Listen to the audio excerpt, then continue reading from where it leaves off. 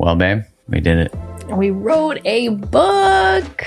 Yeah, man, it's actually surreal to even think about that we wrote a book, had a baby, got married, not necessarily in that order. But the book is now available for pre-order, and we're so excited to share it with you. Oh, so looking forward to getting this book into your hands, to be in dialogue and conversation with all of you as we continue to liberate love from old imprints and codependent dynamics that keep us small, stuck, and stagnant. Yeah, no matter your relationship status, this book walks you through what shaped you, why do you do what you do in a relationship. It dives deep into your relationship blueprint, attachment styles, and most importantly, which is different than every other book that's ever covered codependency in the past, we explore the role of the nervous system in that. And the book is called Liberated Love. Yeah, release your codependent patterns and create the love you desire. Go to createthelove.com/liberatedlove to order your copy now. That's createthelove.com/liberatedlove and get that pre-order in, and you'll be able to get a free download of a meditation we created and a workbook that goes along with it. Much love and appreciation for your support. Much love. Thank you. Every relationship has ruptures, and it's a natural part of life. And ruptures are actually how we create deeper intimacy. It's essential. It's necessary. Yeah. But for many of us, it meant I am going to be in danger. When someone's avoidant, that is not somebody who doesn't care or doesn't deeply want connection. You cannot bypass the human need for connection. But this is the result of having caregivers whom were never there or not available.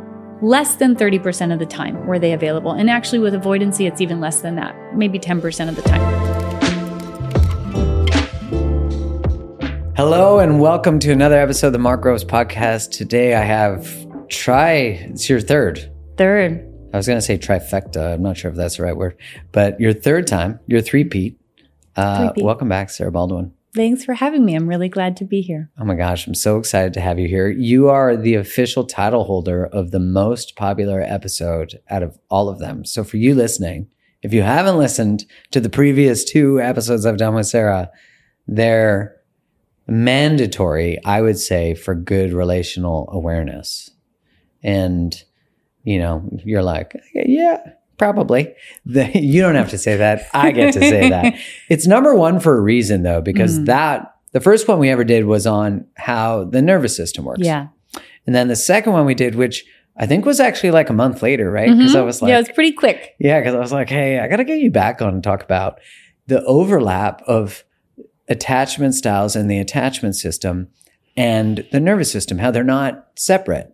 At all. Right. Can't be approached separately in order to actually shift our attachment, because the vehicle responsible for how we attach is our nervous system. So if you don't know the vehicle for how you're attaching, you're reading the book Attached, but you have no idea about the system that's actually responsible for the behaviors and experience of how you're relating to other human beings. So I don't think you can actually address it without, not only do I not think, you can't address it without understanding the nervous system properly. Well, is there even a such thing as a healthy individual or a healthy relationship without a healthy nervous system? No. I mean, I guess I'll say it this way. The idea of healthy, when I think of that, because I don't want anyone listening to say like, oh, holy crap, does that mean I can't have... They just called me unhealthy. Yeah, I can't have a successful relationship. But I think what's important to understand, and a third component that maybe we could do another time, is bringing our parts into all of this, meaning the different parts of ourselves. And our younger parts are the parts that show up the most in our romantic partnerships. So essentially, I guess what I'm trying to say that means is if our young parts are showing up in relational dynamics, and if they didn't get what they needed in our earliest childhood experiences, meaning they didn't get the attunement, connection, safety that they needed at the time in our child and when we were developing, then what transpires is those young parts are still looking for that in our romantic partnerships. Mm-hmm. So if we don't come to the aid of our younger parts and address our nervous system, then our parts are going to look for that survival or look for the rescuing in people and experiences and our work around us. And what ends up happening is we are choosing relational connection out of survival instead of choice. Mm. And that means that the people that I'm bringing into my life might not actually be what adult me wants or desires, but instead Hand up for anyone who's done that. Yeah, but our parts are saying, well, if I have to choose between getting all my needs met and having somebody who sees me, knows me, and understands me and, all of those things, or surviving because I'm, for all intents and purposes, 8 years old, let's say. My parts. Well, I'm 8 years old. What am I going to do on my own? At 8 years old, I can't survive. So I would much rather be with this person who can create relative safety for me than be all alone, which is why so much of the time you have, probably folks listening have had people say to them, you're so much better than them. Why don't you just leave? You just go. I'll help you. I'll help you go. Yeah, I'll do anything to get you to go. And then we feel a lot of shame about why can't I leave this experience? Mm-hmm. And the reason that we can't leave is because the young parts are saying, we become identified with these younger parts. And for them, it's like being 5, 8, 10, 3 in the world all by themselves. And so they would never choose that. They would always choose survival. So we stay in these things. Of course, the unfamiliar is leaving that and stepping into a new pattern, which is going to destabilize us because that's the way we source safety, security, predictability, familiarity. Mm-hmm. And if I get what you're saying, it's like, yes. And so we could say, well, leap into the unknown, step into that courageous moment. Everyone's capable of 10 seconds of unbridled courage, and that's all it takes to change your life. But if you put it in the context that the person we're actually asking to do that is 3. That's right. That, gives us a lot more compassion. Because, I think about when someone is working on their boundaries mm-hmm. and they're like, man, I can't say no. I know it's just, I can't make dinner tonight. That's not terrifying to know I need to say that. But for some reason, I just can't say it. And then I'll put into context for them. Like, imagine if up your matrilineal or patrilineal line, the last time a boundary was expressed, it was like they died. They were murdered. They were, And so you saying that, or when you were a kid, you had a boundary, whatever that was, that it led to pain, suffering, loss, betrayal, abandonment. And then now you're like, I don't know why I just can't say no to dinner. And it's like, it's so much bigger. It's so much bigger. So this system, the autonomic nervous system, and for any... Yeah, let's give a quick... So the autonomic nervous system, I call it our self-protective system. It lives in our bodies. That means it's subcortical. And it's evolved over the last 500 million years. So this is not new. It's perhaps ancient. The strongest... It's like Yoda. It's the strongest system on the planet. It is, every mammal has it, and its entire job is to keep us safe and alive at all costs. It's so profound how this system works. So for anybody who's felt like you're weak, you're broken, you're unfixable, I hope in this brief explanation, and then go listen to the other episode, it helps you see how that is so unequivocally not true. So because this system, there's many parts of the system. The first or maybe most important part is called neuroception, coined by a scientist named Stephen Porges. He's the theorist behind polyvagal theory. And this threat detector is a threat detector. It lives in our brainstem. Every millisecond of our entire lives, which is very fast, everybody, a millisecond, it's looking out into the world and looking inside of us, and it's to see if we're safe. So it's doing this. Is that safe, dangerous, or life-threatening? Is that safe, dangerous, or life-threatening? Is that safe, dangerous, or life-threatening? Every single millisecond. So since the moment we took... data. It's a lot of data. And think about how hard that's working, that system. It's doing that as folks are listening to our voices right now, as if you're driving in your car right now, whatever you're doing, it's doing that. It even picks up on subtle cues like how someone tilts their head or how fast they're blinking, the prosody of their voice, picks up on everything.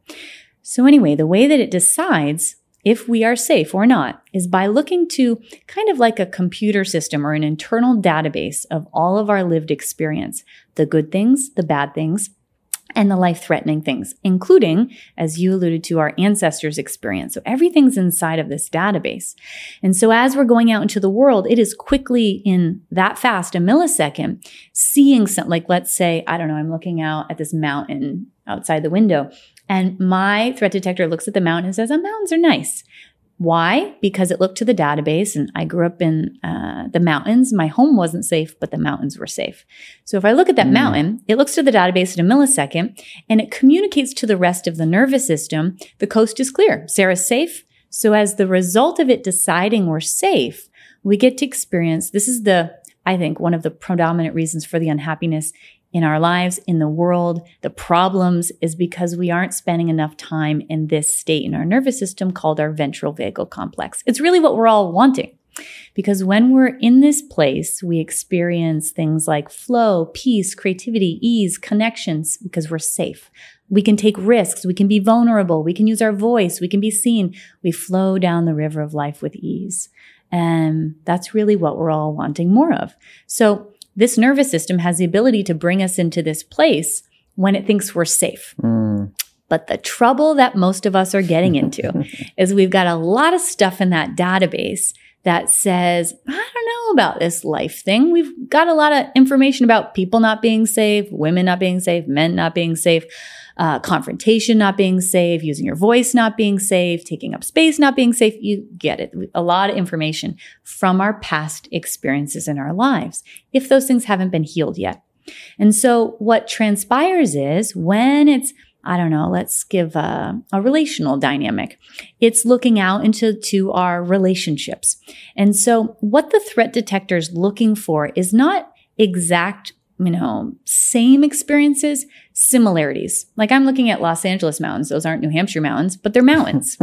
So with relationships, and everybody who is in romantic partnerships, could be a work relationship, what it looks to as it's looking out and saying, oh, this relational dynamic that you're in, this romantic partnership, let's say, it looks to the database and it says, what intel do we have on relationships? And the place that it's always going to look first is your earliest childhood experience. That lays the blueprint for everything. So it says, what intel do we have on love and connection? Now, let's say somebody was neglected and maybe even had good enough parents who were working all the time, so they emotionally neglected you. Or maybe they weren't in touch with their own emotions, so they just said, stop crying when you were crying. Or they were, abusive, dangerous, etc. So my system says, oh, love means not being chosen. Love means being neglected. Love means you have to be good, maybe, in order to receive love. You got to be funny. You have to achieve and, fill in the blank. So my system says that's what intel I've got on love. So as we are out in the world looking for love, guess what it references? It references that database, which is why we may find ourselves, I'm sure there's listeners like me, I spent from 14 to 25, I picked every partner I picked had a significant other. I know it sounds weird at 14, but they were dating someone else, sometimes even married, that I didn't know about. Wow. Every time. That's crazy that the system can pick up on subconscious cues. So I could pick up on everything. And I said, oh, that's love. And I'm so attracted to you. And because our systems like what they know. So it says, not only is that something I know, but the second reason is because maybe I can make the past different in the present and heal the past through the present experience. If I could just get them to stay, which is really, really wild how this system works. Painful, yes. Until it's not. Interesting, though, that because, when someone says, oh, I keep attracting people in relationships, for example, right? Yeah. And they're like, it's not me. But what's really fascinating, is that the unconscious is so brilliant. It's taking in so many cues. So many. That it can even figure out that someone has a partner you don't consciously know about. That's right. Which, isn't that wild? I know that when you actually break, if we had at the time, a Sony Handycam following around or whatever they were called, we would probably hear language from them and subtle lies or misrepresentations, whatever it is. But that's only through the gift of hindsight. That's right. Right. When you're looking for it. But when you're in it and you're used to just missing red flags, coding deception in a different way, allowing space for quote unquote forgiveness. And I just love all out. And so I believe in the best in everybody. Yeah. The little kid in us is like, fuck that. Stop believing in the best in everybody. Do you believe in me? That's right. And it's interesting to actually see how brilliant our survival, that coding is what you said, the early childhood. That's right. And like left unattended to, it will look as if it is just luck and just fate. That's right. And I think from like a spiritual developmental opportunity perspective, it's like it really is fate, in that unless you're exposed to the thing enough times to derive enough courage to do it differently, or a lack of tolerance to keep it the same. Maybe those are actually the same thing. It's like, that's what allows us to finally say no more. Yes. And there's a secondary component that I think is so important for people listening that is really empowering for anyone saying like, oh, well, holy shit, I've been in that dynamic for a really long time too. But that fit my dynamic because I was abandoned by my biological father, and then my stepfather was sexually abusive. So that fit perfect. All of the people fit. Now, the beautiful thing is we can change what's in the database. And we do that through something called disconfirming experiences. That means experiences where what was once dangerous is now safe. And that's what you're talking about externally. But the beautiful thing is, and this is why this isn't an episode on parts, but when we can actually become the parent internally to the young parts of ourselves and give them what they never got somatically, cannot do this cognitively. When we can do that, what transpires is we actually imprint a new childhood experience in our psyche.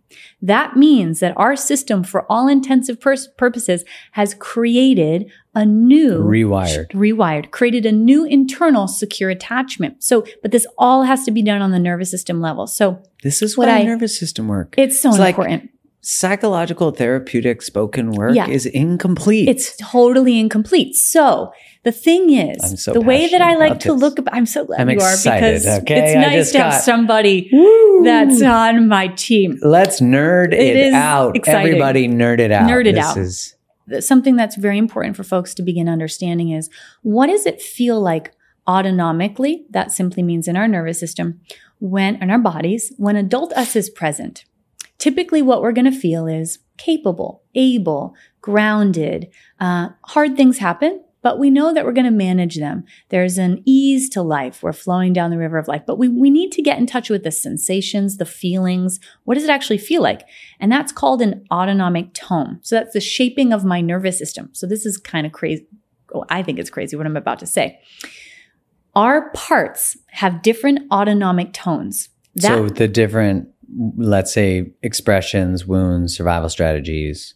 And versions of self, yes. Yeah. So let's say the threat. So I'm an adult me right now. I'm feeling capable, able. I feel like a woman. I feel like things could go wrong, and that would be, this interview could be terrible, but that's okay if that happened. Not possible. I'll be okay. Not possible. Okay. You hold the number one spot, my friend. You're the GOAT. Thank you. Yeah. It's a lot of pressure. Hope you guys like this. So then the threat detector looks out into the world, and let's say there's a confrontation. And maybe it's a work confrontation or with a partner or friend. And my threat detector says, ooh, what do I have on confrontation? Looks to the database. Inside the database, it says, if you used your voice, something very bad would happen. You'd be shamed. You'd be told you were bad. Maybe you'd be physically harmed. Love was withheld, and so on and so forth. That means confrontation is dangerous. And the threat detector says, which thing does it remind us the most of? And let's say that time when you were 10 years old and the teacher belittled you in front of the class. I don't know, I'm just pulling something out. In that moment, I have now literally traveled time. Time is absolutely not linear. The more I do trauma work, the more apparent that is. So I am no longer Sarah in 2023. I am 10 years old back in that classroom, and my nervous system, the autonomic tone, or what I'm experiencing in my nervous system, is the same thing I experienced when I was 10. So it'll shape that way. To that moment. That's right. To the automated. That's right. And then the automated system comes on, and now I'm back there. Which is why I know there's probably a lot of people listening where, I don't know, you feel regulated like yourself. And then you get into this social situation and you're fawning and you're like agreeing with someone about a movie that you never watched and saying how much you love them. You're like, I love that movie. I love that movie. Oh, you went vacation there. I love it there. And you hate the place and you've never watched the movie. And you're later like, why did I do that? Well, that wasn't adult you. That was a part of you. And your nervous system took over and it said, what did we need to do at that age when that first transpired where it wasn't safe to be ourselves? Do the same thing now. And then that part of that tone of your nervous system becomes present. So in order, what we can actually do is, first we have to understand the difference between adult us, what it feels like in our nervous system when these parts show up. And what I guide people through a process of is something I call internal co-regulation. So co-regulation is the experience of two nervous systems can actually help each other regulate or dysregulate via something called mirror neurons. So if somebody feels good, this is why you listen to someone that maybe is regulated and all of a sudden you feel a little better. That's the mirror neuron thing. So what we can do for ourselves is when a young part is present, I can get adult me present. So both autonomic tones are present online at the same time. Cool. And then I come to the aid and comfort and attune autonomically with the younger part and bring them into regulation. And I am actually changing that young part's autonomic tone. So you're like giving them the thing they needed at that age, but you're really giving yourself the thing you needed. That's right. Isn't this kind of mind-blowing a little? Well, I don't know if it is for you. It is for me. It's matrixy. Yeah. That's right. So when we do that, that gets imprinted as a new safe experience. So now that experience in the classroom, let's say. That's right. And like adult you comes in. Yeah. Slaps the teacher for making fun of you. No, just kidding. Don't encourage violence. But it's the dream version of the thing. But they come in and say, it's okay. You can go to the bathroom or like, what would it look like? It would look, okay, let me give an example. Let's say. Don't slap should we go teacher. In that? Okay. It looks like this. I might not be able to come into the classroom. I mean, we could go that route, but I think what's more important here is, let's say right after the class, I'm feeling into what the young part felt. Oh, the shame, the embarrassment. The shame, the embarrassment. Perhaps they're going into something called their dorsal state of shutdown, overwhelm. What this looks like is adult me feeling into that. And what attunement is, a lot of people don't understand what attunement is. They think it's repeating words back to somebody like, oh, I'm hearing you. Attunement is actually about what's happening in your nervous system. So a simple example so folks can understand. Imagine if I was talking to somebody who was, imagine like, Mark, you're like, you were depressed and you're feeling down. And I was like, wow, that sounds a lot for you that you're depressed. Do you want to go for a hike? You, like anyone listening, you could feel that misattunement there. That doesn't match the experience. But so in the example of me coming out of the classroom, and I'm in that shutdown state and I'm feeling like I'm bad and there's something wrong with me, I'm already doing it. If you can hear in my voice, I'm beginning to slow down and match. I'm dipping my toe into that state of dysregulation. I'm not becoming overwhelmed by it, but I'm slowing to meet them where they are. And that is what attunement is actually really about. You can hear it. So are you empathically, like if I was doing this in real time with a person, not myself, am I through the skills of empathic resonance, I guess, I'm going into my database of where shame might live. I'm then mirroring, but not fully.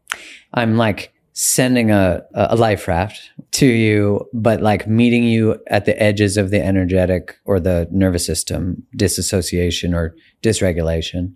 And then where do I go? Yeah. A picture to paint that might be easy for people is, I like to think of it like my job is to, and this is all of our jobs in relationship, is to hold a rope to regulation. That's called ventral. So I'm in regulation. I've got a rope to it. And now I'm going to dip to where you are. But if I let go of the rope, now we're both dysregulated and nobody can help. We've all been there. That sucks. When you're in a relational dynamic and no, we can't fix it from that place. No. But my job is to hold the rope. And this is where, we have to be differentiated, because if I just join somebody in their sorrow, I can't help them. But instead I hold the rope and I'm dipping into that feeling with you. I'm feeling that too, my own understanding of that feeling, or not just the feeling, the sensation where you are in your system. But I've got the rope. So that means that my feeling into it shows your nervous system, hey, you're not alone. And I understand. And now I've got this rope.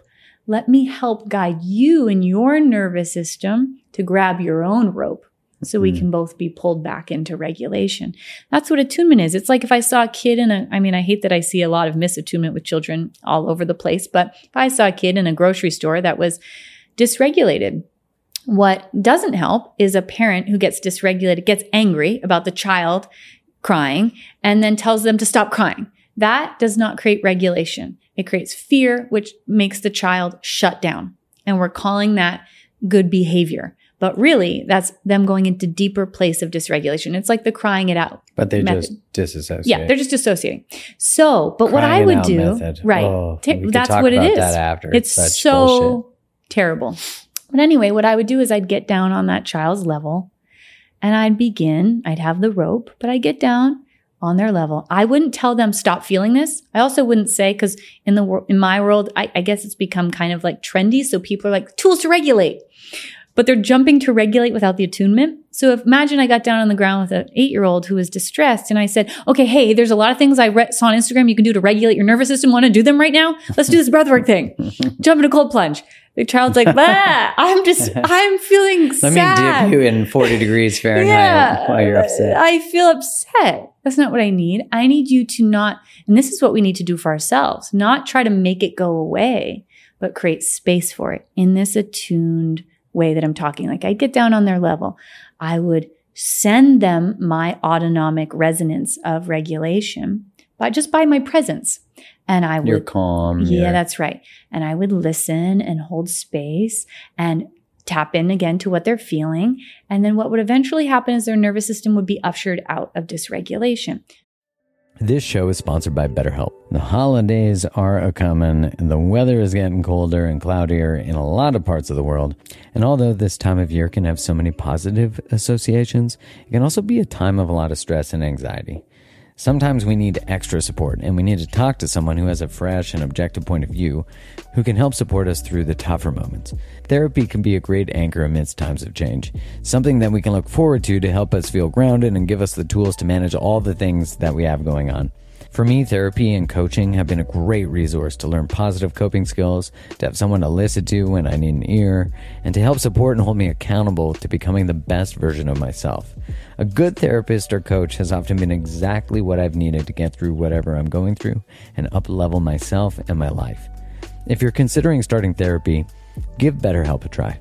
Everything is done virtually, and it's designed to be convenient, flexible, and suited to your schedule. So just fill out a brief questionnaire to get matched with a licensed therapist and switch therapists at any time for no additional cost. Find your bright spot this season with BetterHelp. Visit betterhelp.com/groves to get 10% off your first month. That's BetterHelp, HELP.com/groves. When I'm working with folks, I have people ask themselves every single time they're noticing dysregulation, how old do I feel right now? Not asking your thinking brain, but ask your nervous system. Whatever number comes to you right is right. Or small, maybe I feel, under 5, little. That's the nervous system you're working with. And if you try to just do something to regulate when an 8-year-old part is present, let's say, like, oh, I heard this breath cycle is really helpful, or I heard tapping is really helpful, or whatever. I'm going to go for a walk.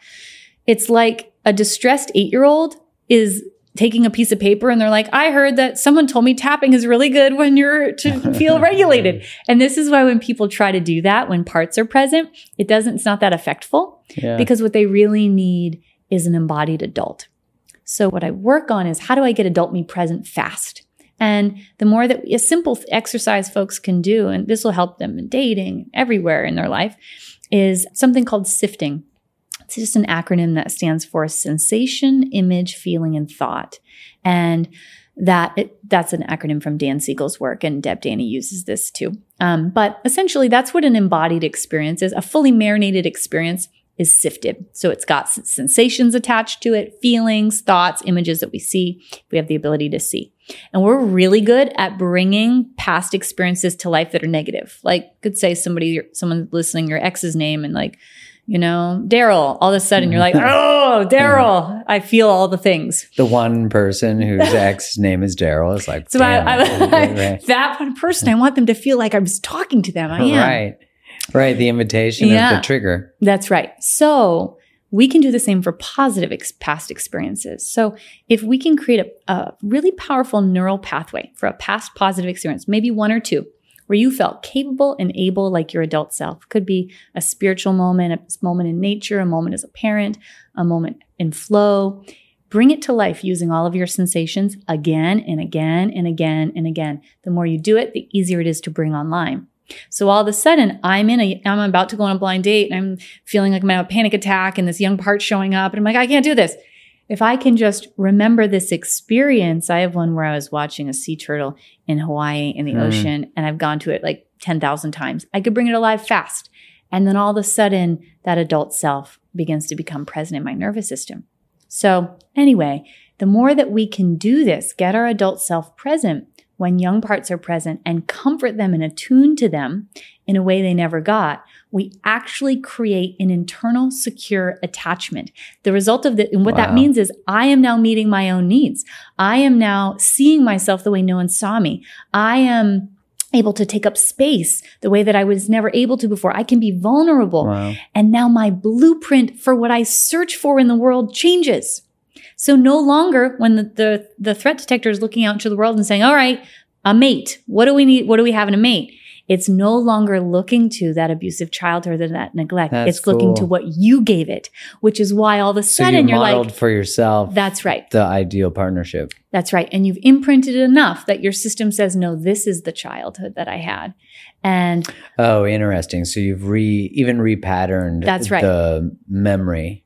That's right. Because the database is different. The database has changed. So now you have, what did you call it? A disconfirming experiences. And now all of a sudden, there's probably a lot of people listening. They're like, I don't know. I just only find the guy that's never available. He's so sexy and hot. And then the guy that's available all the time, he's not really that attractive and whatever. What will happen is you'll actually start feeling that way about the person who is present and available and reliable, because that's what you've given yourself. And that's what your system. Because the coding, the memory is different. The coding's changed. That's so cool. So cool. Like so cool that we can do it on our own. And that's that pivot between, I think it's interesting because it can be, it's like what comes first, the chicken or the egg. I love that through the intentional act of what you're saying, I can then change the neural circuits, the nervous system, all that stuff. And I'm also interested that if you don't know all that stuff, which if you're listening or watching, you do know, but if you don't and you just make a decision to no longer pursue someone or to say no to something or to take a deep breath and think about something, that feels grounding, maybe that's the word we'd use, that you're doing the same thing. Yes. But you could do it so much faster if you do it this other way, which makes sense. Mm-hmm. And yeah, because so many of us, true for me too, you're in a dialogue with a partner and then you're triggered, which usually leads them to be triggered. And then you end up not ever really being able to make it past a certain level of dialogue or challenge. That's right. And like now you're bringing more parts of you online. Yeah, because you're right. You sort of time travel back to, and your reactivity, your defensiveness, your shutting down, your criticism, the 4 horsemen, they're really all just autonomic processes of how you observed conflict and now you have as memories. So you're 8 and you feel 8. That's right. But you're 42 incapable of navigating conflict. That's exactly right. I wish I was talking to a group I run this morning about this particular thing about rupture or argument in our relational dynamics in our adulthood. And when that transpires, it's all our nervous system is doing all of this. So if the threat detector looks like, let's say I'm going to talk to my partner. I have something important to tell them today. I'm excited. I say, hey, when you get home, can I talk to you about that thing? I want to tell you about it. I'm so excited. And they say, great. And I have, let's say, parents who neglected me, caregivers who neglected me, or I couldn't take up a lot of space. So it feels pretty courageous to even say this. And then let's say I had a partner whom they had to be in survival a lot to mobilize to feel safe. So they're really preoccupied sometimes maybe with their work. They come home but they're wonderful. They're nothing like my caregiver. They're not neglectful. They come home. I'm about to tell them what happened. Their phone vibrates and they look down at their phone and they just look a little too long at that email inbox thing. Guess what happened in the millisecond? My threat detector says, what do we have on that? They disengaged while I'm talking about something vulnerable. Database. Oh, your mother who neglected you, who was never there, and you came home from school with your projects and there was no one ever to see you or to ask you about it. And everybody else has parents who did. And all of a sudden, I'm 10 and I am re-experiencing what I experienced with my mother. And guess what my nervous system does? It says, what did we need to do then to be safe? We're going to do the same thing now. Maybe, well, for me, it was, steel wall. I'm never letting anyone close to me again. And I'm like, never mind. I don't want to tell you. I don't want to tell you anything in the rest of my life, actually. I don't need you. I don't need your help. It's fine. Now, as I do that, guess what's happening for my partner? Their threat detector is saying, ooh, what does that remind me of? They look to their database. They're hypercritical parents who, now I'm not the hypercritical parent, but as a flavoring. So all of a sudden, they are experiencing that as if it was their parent who they could never get it right. Everything was always wrong. It was never enough. And so in that moment, now they are, I don't know, let's say 6 years old, re-experiencing that. And maybe it wasn't safe to get angry back then, but now I have relational safety so I can get angry. And so I say something like, it's never enough for you. I can't ever get anything right. I'm so sick and tired of this. Like, I just want to feel like I'm enough. And what we both don't know what's happening is the adults are gone. It's two children talking to our parents who aren't actually in the room with swords out. And the more that we try to talk, our prefrontal cortex or our thinking brain stops working because this is the way our nervous system works. So we can't hear each other, which is why when we're in an argument, we're like, you're not hearing me. And they're like, you're not hearing me. We're not hearing each other. Yeah. And we spiral into this place of non-resolution. And so the most important thing is taking into account our nervous system. So knowing what happens to me and my nervous system when a fight happens, or an argument happens, like having the data. Yeah. Like for some of us, we want to go fix it. Like we have to come back into connection now. Let's fix this. Some of us, and that's our sympathetic nervous system. Some of us shut down. Like I can't talk about this. I just go blank. I feel like I need to get in the car and drive for 4 days and maybe come back later. Or not come back at all. This is all our nervous system saying that's what I had to do in the past to be safe. And so we're both doing that in the relational dynamic. And the more I can know, oh, what do I do? What do you do? But maybe saying, what do you think you do? Rather than, hey, I know what you do. Then when we're in the argument, having an agreement, when we're just like, am I in ventral right now? Are you in ventral? If we're not regulated, we have to pause or we're going to have a shitty night because this is going to get worse. So let's pause and both regulate. And then we come back and talk about it when adult us is here versus young us trying to protect themselves from an unsafe situation, which never actually lends us to having the resolution that we want in our adult relationship or in our childhood. But if I can go regulate, and then I think about it like we're the adult us is the advocate for our younger part. So I go regulate and I figure out, oh, that really activated this like young part that was neglected. And that reminded me of, my school project thing. And like no one was there and I was all alone. So I can go tell my partner, hey, when this happened, I noticed that I felt this deep like pain. And it reminded me of when I was a kid and I was neglected. And you're not doing that, but it brings that up for me. Mm-hmm. So I think what would help in the future is if we could have a situation where we have just no phones around when we're talking about important stuff. Could we do that? So good choice. Yeah, good. It's always a good choice. But the point is, I am bringing not only conflict resolution to the present, I'm healing the past through it. Which is how you're asking for a need to get met. Yeah. It's getting met, ideally. Which these young parts didn't get. So that's changing the story. That's right. The other person might be meeting the need and being compassionate and slowing down and engaging. So that's healing. Totally. Yeah, it's when I think about someone who's maybe more prone to anxiousness or the need to fix, the desire for both of you to agree to take a moment to regulate, I would imagine would be disconcerting, but also healing. Yes. Because you're still safe. No one's going anywhere, but it's not fixed yet, which is kind of, it's like you get to linger in. I remember in that episode we did on attachment systems and the nervous system, you said that anxiously attached people, their challenge is to self-regulate, and avoidantly attached people, the challenge is to co-regulate. That's right. And so I think like to say, hey, we need to take a second is inviting growth for the anxiously attached person, and for the avoidantly attached person, that the stretch is the coming back. That's right. Right? Like, because, you were saying, I might want to get in my car and drive for 4 days or forever. And what I find interesting when someone who is healing that need for space, that they have to be the one who reinitiates the comeback. That's right. And do it in a time that's actually reasonable, not, I think the rule the Gottmans have is 24 hours. Yeah. Like, you can't take longer than 24 hours. Yeah. But when you come back, you're healing the other person's fear of being left. That's right. So this trust cycle starts to occur. And then between you and other, there's this like, we always know we're going to repair. That's right. Which, man, like, it's so powerful. And you don't need, it doesn't need to happen in a romantic relationship. That can be modeled with really healthy friends. It can be modeled with a therapist. Absolutely. And even in a work environment, it can be modeled anywhere. It can be modeled with a teacher in a school. I mean, I wish every teacher was modeling that, because every relationship has ruptures, and it's a natural part of life. And ruptures are actually how we create deeper intimacy. It's essential. It's necessary. Yeah. But for many of us, it meant I am going to be in danger. And so we avoid them. We avoid ruptures or disconnection like the plague as much as we can in different ways.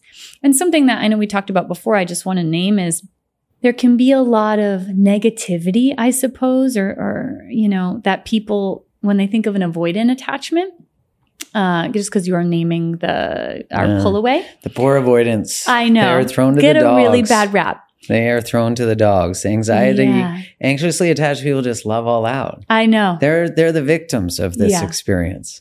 And I think just what's important to name about that, as also to advocate, I am a fellow or a former avoidant person, is that when someone's avoidant, that is not somebody who doesn't care or doesn't deeply want connection. You cannot bypass the human need, because it's a primary human need for connection. But this is the result of having caregivers whom were never there or not available. Less than 30% of the time were they available. And actually with avoidancy, it's even less than that, maybe 10% of the time. So not available, or they were dangerous. And we don't have as babies the ability to self-regulate. So if no one is ever going to be there to meet my emotional needs, to see me, to know me, the only option in order to survive is to shut down and become an island and learn to disconnect from your needs, learn to disconnect from needing others altogether. But every avoidant person is stuck in this back and forth of the primal need for connection, the deep longing that is on a cellular level for us. We cannot get around. I deeply desire that, with my nervous system pushing it away. So this isn't to let people off the hook. For everyone listening, they're like, yeah, but what about this person that just disappeared on me over and over again in the patterning? It's not to condone any of that behavior, but what I think is important is to have an understanding of what's actually happening in a system that is doing that. And it has really nothing to do with the other person. It has to do with the nervous system that's saying, oh, wait, we want connection. No, it's not safe. You've gotten too close. And now I have to get rid of the connection. And if we don't understand it, but when we become adults, it's our responsibility to do our own healing work, to not, continue to perpetuate You're right. Those kinds of behaviors, of course. But what's really important to understand in that whole processing of the I really want this connection, I push away, is if we don't understand our nervous system, that is literally the vehicle responsible. I know I said this in the other episodes, but it's so important. Say it. It's responsible for our thoughts, our feelings, our behaviors, our sensations, our perception of ourselves, others, and the world around us. Everything we're experiencing is informed by our nervous system. I think of it like lens, like if I had colored lenses, like pink, red, clear. There's only 6 lenses you can wear, 6 places in your nervous system you can be. Everyone is wearing one right now, and you didn't even know that. Well, you knew that, Mark, but a lot of people listening didn't know that. And that's creating your whole experience. And so if we don't understand our nervous system, which is the vehicle around how we attach, then the avoidant person, what's occurring is their nervous system is taking over, like on autopilot. The lens goes on of pushing away. It's our dorsal state. And every behavior is going to be a self-protective one. And if we don't get control of this nervous system and understand it, we'll go our entire lives having that happen. Yeah, pushing people away. Yes. You know? And I think the hard part with avoidance is one, there's not really like a compassionate level of instruction. Yeah. That, you know, it's often coded as narcissism. Yes. Even though they're just, you know, there's strategies to maintain sovereignty. There's strategies to not take on other people's bullshit, you know, or their feelings, or even their legitimate responsibility for interacting with emotion. Because I know when I was avoidant, I would say I was way more anxious before I became avoidant. Yeah. But I might as well pivot and try the other side. This other one sucks. Yeah. Avoidance sounds better. But at the time, I was presenting as highly self-confident. I was disinterested in monogamy. I was seeking one-night stands, short-term makeouts on dance floors, you know, sweet loving. And I really was consciously not available to relationship like that. Yeah. I was explicit about that. I'd never just dated. I'd never just explored. But what I also saw that when I did experience a sort of thrilling connection, it was with someone unavailable, like intimately, not available for emotional intimacy. Yeah. I wasn't available for emotional intimacy. But when I did finally want to reorient to relationship again, I found myself attracted to unavailable people and running from, if someone was like secure, regulated, ready to actually choose me, love me. Yeah. Oh God. I was like, I could have puked, you know, it was like my stomach would get upset. If they told me they liked me, I'd be like, oh. Yes. Because man, I wanted connection. I knew I wanted relationship, like at that point, but I just couldn't figure out why I couldn't step towards people who could actively choose me. And, you know, now having studied that and learned that, but what you said, I think gives such context for people is that, oh, I've gotten too close to you now. I got to push. And that was exactly my experience. But it wasn't here. No, it's not. It wasn't in the head. It's not. And that's what actually made it hard to heal. That's right. Because I couldn't intellectually understand it, because it wasn't understandable. Because I was like, shit, I'm doing the work. I'm ready. I'm ready to choose somebody. That's and then all of a right. sudden someone just out of a relationship's like, hey, I'm ready. And I'm like, sweet. Someone who will get to a certain point and then they're going to peace out. Absolutely. Again, the unconscious recognition of a pattern that is familiar and safe. That's right. And here I think it's just fate, and it is fate, but you know. Completely. And the reason why we can't learn our way into this stuff, like I'm sure a lot of people listening have tried, you read about it, you're like, oh, that makes so much sense. I get that. Then you get into the dynamic in life and all the learning goes out the window and you're like, why is this happening? Right. Because the system that is responsible for all of it is your nervous system, and it doesn't understand a verbal language. So I'm not saying we shouldn't learn, but I'm saying we have to speak the language of the nervous system, which is somatics, embodiment, in order to actually make the changes. And the other thing about our nervous system, I just wanted to say regarding what you just named, is that a lot of people might not know, is that we have to build our capacity or toleration for good in our lives. And that can be kind of confusing at first, because like, well, I want this relationship. I want this purpose. I want to start this business. I want whatever, community. But all of those good things have an energetic charge to them. And like vulnerability has an energetic charge, and being seen does, and receiving. And so if our nervous system does not have experience of that yet, as it comes towards us, or doesn't trust, it says, which is also not a lot of experience with it because we pushed it away, then what happens is as it comes towards us, it actually overwhelms our nervous system. And so we have to get it away from us because it's too much. And so every single person is living a life that our nervous system has the capacity for. So like there was a point where I was living a very small life. Like I had no people in my life, literally no people. I couldn't let people close, even though they wanted to be, like I would disappear. It was very small. I didn't travel. I didn't do it. You know, this was before I did all my healing work. Folks might have people in your life like that. It's like very, very regimented and small. That shows my a nervous system's capacity. And so when somebody's saying like, well, I really want that relationship. I want to be married tomorrow to this to a person that I, of my dreams. I want to start that business. Wait, I want to have a TV show, whatever it is, a podcast like Mark's. Well, we can't have that tomorrow. It would be too much for your nervous system.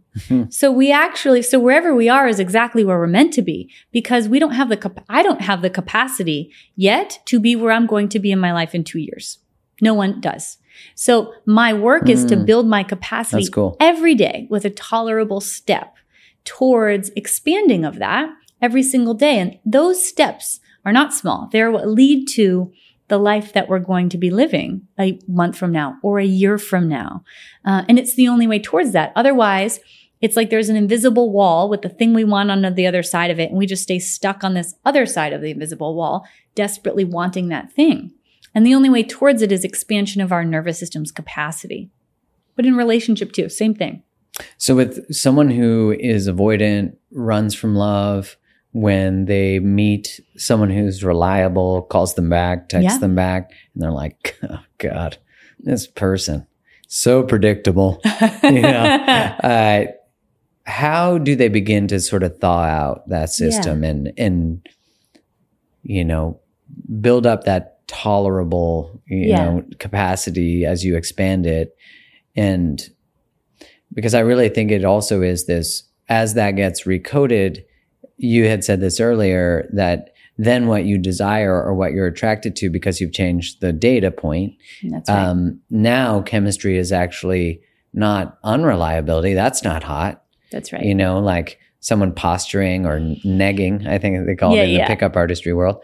That's not hot anymore. That's right. All of a sudden you're like, oh, I actually desire someone who desires me. That's right. Good.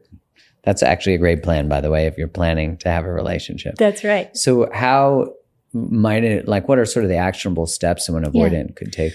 Two things. I'll give some internal steps and then external with others. The internal step, I would say that one of the most primarily important things is this concept of internal co-regulation that I just named, that we went over before. So really getting clear on what's it like when adult me is present? How do I get that part present more and more? What is it like when these younger parts are present? So I can know the difference and come to their aid. So you can differentiate the somatic feeling of both. That's right. Okay. We're going to feel small, scared, out of control, all of those things when a young part is present. So if I can know the difference and then really think about that like a different part of you, it's a child, it's not you. And how would I come to a child's aid? So regulating with them. That's the internal co-regulation. But one component of that, in addition, is it's a beautiful way of saying it, thawing out, is I need to come back into my internal experience that was so overwhelming I had to leave it. And that means coming back into my connection to my own needs, my own vulnerability. What is it like to know myself more deeply? A simple thing that folks can do is, I want you to think about it like letting myself behind the curtain. Like today, if I could we'll then talk about letting other people behind the curtain. But first, if I could let myself behind the curtain, what's true today that might be underneath the surface? Meaning that I haven't let myself tap into. And a simple thing people can do to get in contact with our truth, our needs, our desires is just go through the categories of your life. Like today in my friendships, how do I feel about them? Do I feel complete in there? Is there a part of me that doesn't? Do I feel frustrated? And what's underneath that frustration? What's the need? So it's kind of like we're beginning to excavate that which was too much to be with a long time ago. So we're looking at the experiences from a more curious. That's right. Almost like an anthropologist. Exactly like an anthropologist. And without judgment, just beginning to get to know, I've been working a lot. How do I actually feel about that? Do I like that?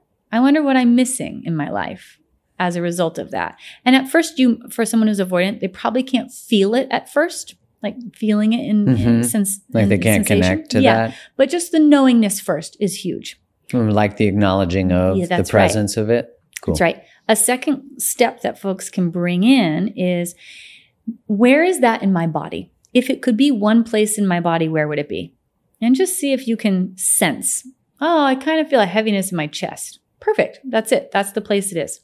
Then one more inquiry once you've gotten to the sensory experience, because that's where it rooted originally probably in terms of trauma.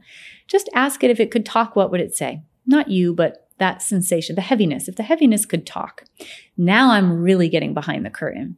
And what's my truth? What's my embodied experience? That's creating internal intimacy that was not able to be present because it wasn't safe to be in my body.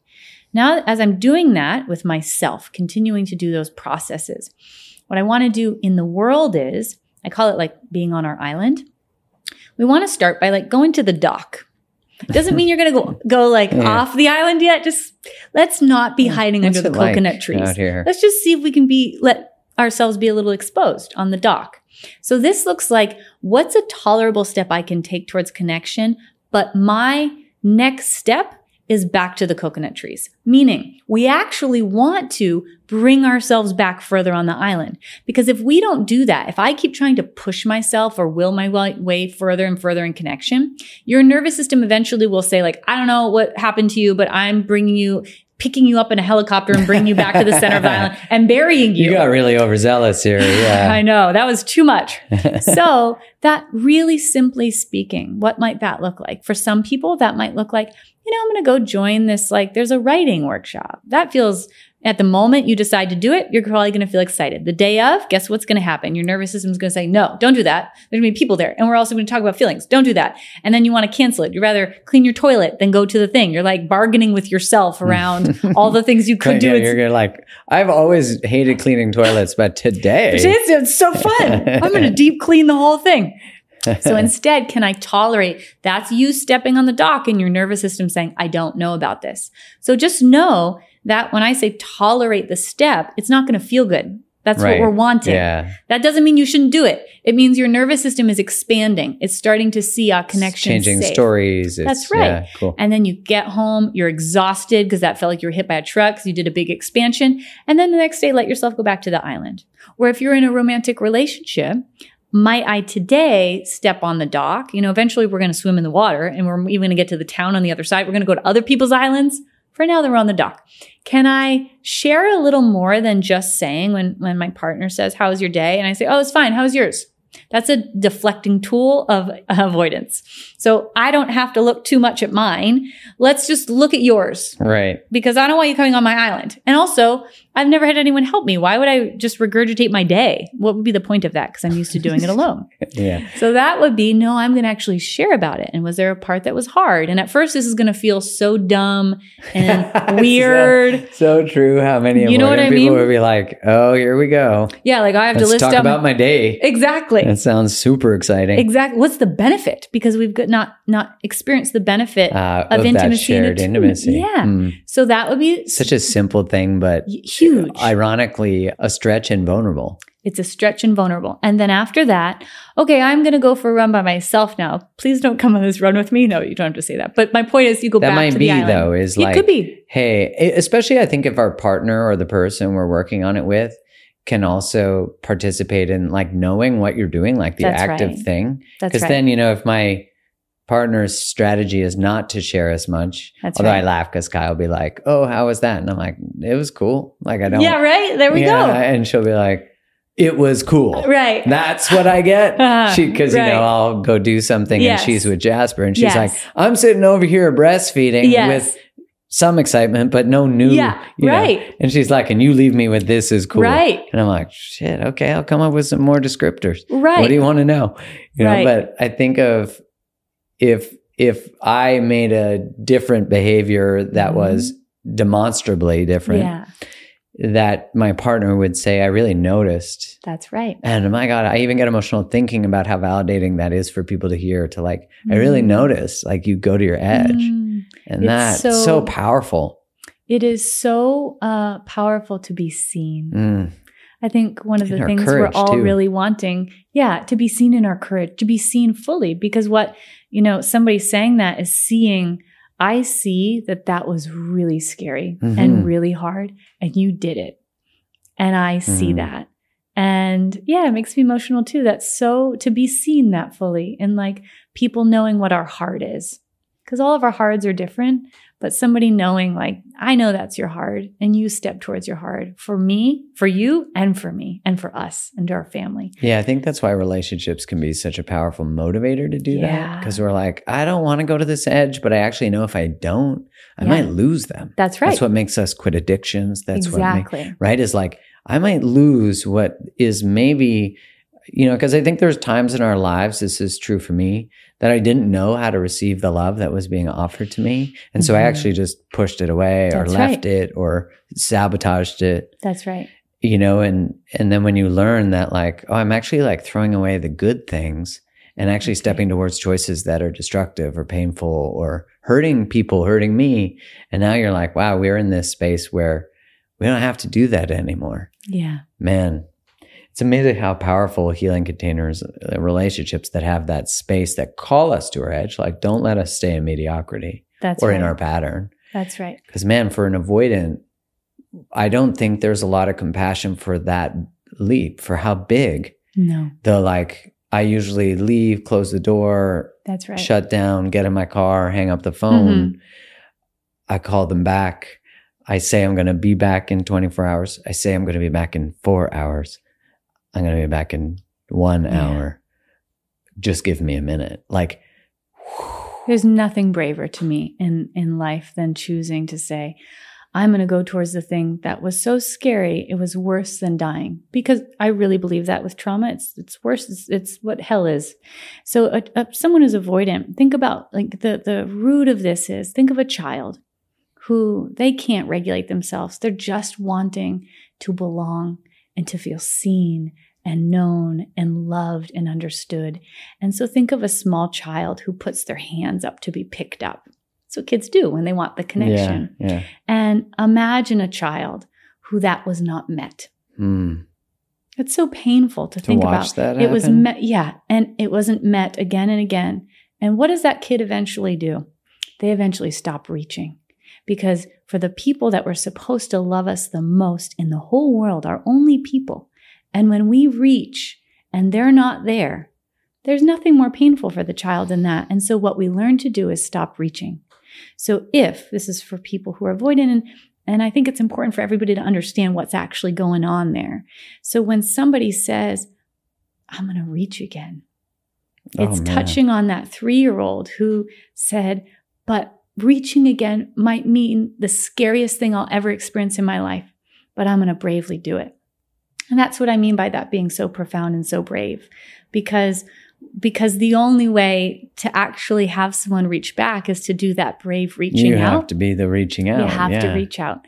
And so we begin to do that in tolerable ways. By the way, there's some anxious people listening, anxiously attached people, who you might be avoidant in your purpose. So in other areas of your life. Yeah, because we can be attached differently into not just people, but money, our business, your purpose. And so if you're noticing, I just put that away, I keep thinking, one day I'll do that thing. That's avoidancy. And so think about that. Like, what's scary about the reach out? That the nervous system has coded, let's say, reaching for your dreams, which, holy shit, I never thought about that in the context of the nervous system. Yes. Because if society taught us, when you reach for your dream, you don't get it, go become an accountant. No offense if you're an accountant. But maybe your dream was to become one. It's like we're being taught that to reach for the thing is to maybe not have belonging, which is the exact same thing. It's the same thing. And it's a deep soul desire, because belonging is a soul desire. It's a human's desire. And purpose is a soul desire. So that's really freaking scary to think, I have this soul desire inside. And the idea that to be me reach out and it not be met, and that means I have to go the rest of my life with this soul desire haunting me that I can never have, that's too painful. I'm not going to reach out. Yeah. So we just don't do it. Our nervous system avoids it. And so part of our work is to begin showing our system it can be different. And this is possible. And we have to show our nervous system that, because if we don't show our nervous system through all the things we've talked about today, it will always win. If it has to choose between our safety and our survival, right, or our deepest desires and the full life we want, it will always choose survival. Goodbye. 10 out of 10. Goodbye, desires. Yeah, it's like, you want desires, I want you to live. Sorry, another lifetime you'll get to have desires. This one we're living. And I don't think we recognize the significance of that on so many, like I look at how media and government weaponize collectivism. Oh, completely. Right? Like it's not anyone's fault for that they fall for that, because what's happening is their nervous system is being triggered to maintain belonging over sovereignty and self-expression.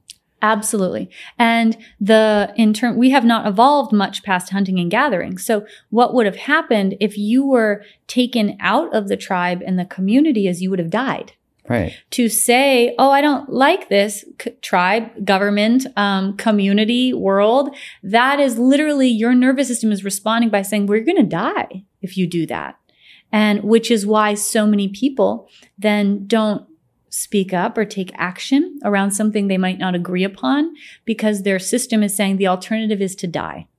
Yeah. Their nervous system is saying this on a cellular level. See, I know in the UK, there's been a lot of pushback on the nudge tactics they used, because they were so dark. Yes. So abusive, such violations of ethics. Yes. But I would argue every country essentially that I'm exposed to violated giant ethical lines. Yes. And used the nervous system against people. Oh, completely. Well, if you think of all news. That's news. what propaganda is. News was not always this way, but all news now is I know I'm kind of a broken record. Everything comes back to the nervous system, but what news is doing. But it does. It does. Yeah. So what news is doing is it's bringing people into a state of dysregulation in their nervous system. So it's actually, it's trying to get us dysregulated. And then it has an agenda. So if I talk about, let's take one subject, like global warming. Yeah, that is real. And that's a big problem. But I have never heard on the news, and I'm a real advocate for all of that, but I've not heard on the news once people talking about what are the amazing things people are doing in the world to combat this? Are there shifts happening? Are there organizations that are making changes? You don't hear any of that. Instead, it's scary. Yes. It's bad. You're going to die. And this is in every area. Humanity is going to be over. They've said that for so long. Yeah. They also said that we were going to freeze. Totally. 30 years ago. It's not that I don't believe in it, because I do believe in it. Yeah. My problem is that it's following the exact same psychological and nervous system triggering language. Now I don't even, I'm so overtly exposed to it that I don't even listen. I've disassociated from the bullshit. Absolutely. So now good information I'm bypassing because I don't trust any information. Right. Well, and I think that something that's important for everybody to know too is this is a nervous system saying, well, I don't know. I guess it's my saying, you can't solve the problem from the state of the problem that you got into the problem in the first place. I know that sounds like a riddle, but essentially what it means is if you're dysregulated, which got you into the problem, you cannot solve it from there. From dysregulation. You can't solve it from dysregulation. So you can't solve that in a relationship. You can't solve, if somebody has in burnout. The resolution to all of it is regulation. You're trying to solve burnout or overworking from dysregulation, you will not. You're going to find a solution that is actually survival focused, which is probably going to just create more mobilization and something that's not helping. That's what the news is doing. So it's creating dysregulation. And then it's asking us to solve the problem from dysregulation. And that does not work. It does control people. Yeah, right. I'm curious when you think about, we talk about the working with parts, people healing, whether it's anxious or avoidant, healing their nervous system, but just in general, us healing it. Can you talk about how the profound impact that can have on a system? Yeah. Like I think about when a family or a couple, their relationship is started and maybe mostly occurring in dysregulation. Yes. That one of them starts to step towards healing, and maybe the other person says, I'm interested too. If they say they're not, that's a bit of a challenge. But yeah, can you speak to how one system can actually unconsciously? Yeah. Is that real? That's a real thing. That's faux real. It's faux real. It takes one. All it takes is one. And I think the best thing that we can do for the entire world is to heal and regulate our own nervous system, because a regulated nervous system is contagious. It regulates other nervous systems via something called mirror neurons. So I work with a lot of parents. They a lot of the time are like, I don't want to spend the money because I'm a parent. I have these kids. And I say, and this is just what science says, there is no better investment you can make in your life for your child. If you want to put them first, regulate your nervous system. It's the best thing that you could possibly give them. Forget about the whatever school fund for their college or whatever don't forget about it, but that is so secondary. Yeah. What is most important? Your regulated nervous system, because a baby cannot regulate themselves. And a child, if I have lots of folks that say, can you work with my kid or whatever? And I don't work with kids, but what I say is I can work with you. Because you will affect your child's nervous system. If we have a child who is acting out, having behavioral issues, what is the root of that? What's happening with the parent? Because when the parents are, and of course there's not to say there aren't other factors, but when we have regulated parents, they are the compass that the child's nervous system looks to gain regulation, to experience safety, to learn how to have a regulated nervous system. So it actually shapes the child's nervous system in a regulated way. And now we've created a family system of nervous systems that have strong, what's called vagal tone. That means you can go out into the world and experience stress in life and challenges, and your nervous system automatically knows how to come back into regulation. So it's the best gift we can start in our homes to give our children. Then, this work should be in every school system, every hospital system, every government system, because all of those systems are run on dysregulation. And in a school system, I wish every teacher had this, because their nervous system is affecting the children. And we have children in school systems who are experiencing abuse, neglect, lots of hard things. Even a child whose parents are going through divorce and the parents are dysregulated. Right. Even loving parents who are anxious all the time. Guess what you're going to have? An anxious kid who's dysregulated. So then you can't learn in school. And because your prefrontal cortex isn't working. So then the kids can't process information. So if a foundation of every school system with every teacher was nervous system regulation, we are setting children up to not only have regulation in their system, but have healthy relationships, be able to have health in their physical body, because we develop chronic illness when we're dysregulated. So physical health, emotional health, relational health. We can step into our purpose. Like, it would really change the world. Every system. So, and then we look at what occurs. These children grow up dysregulated with survival responses, and then they start corporations. Nothing wrong with starting a corporation, but what is the corporation now rooted around in a nervous system level? In order to receive, love, or achieve, that's the founder's nervous system, you have to mobilize. So do. So now everything is about, there's a lion chasing me, and if we don't do this fast enough, we're not going to be okay, and we have to get this all done. And so the whole company and everyone organized around it has to organize around that leader's nervous system. Now we're creating thousands of people with dysregulation in their nervous system and their families. But one leader can move down to the management. That's right. Which that education can be brought into workplaces. Oh, every workplace should have this. I agree. If a owner of a business wants to have a thriving business, really thriving, this work needs to be invested in, because when you do this and the people that work with you are regulated, we actually can optimize and get things done faster from regulation. Where's creativity and flow come from, and like channeling of ideas? Regulation. So if you want new ideas, innovation, regulation is the answer. Psychological safety, regulation. Completely. Right. Now I am free to take creative risks. Now I can do all kinds of different things, and the company will actually thrive, because a company kind of like has its own nervous system that's based on whomever is running it, which is then becomes a trickle down effect. So this work should be all the same. It's all the same. And it's all human systems. It's all human systems. Yeah. I mean, we got to do a whole episode on that.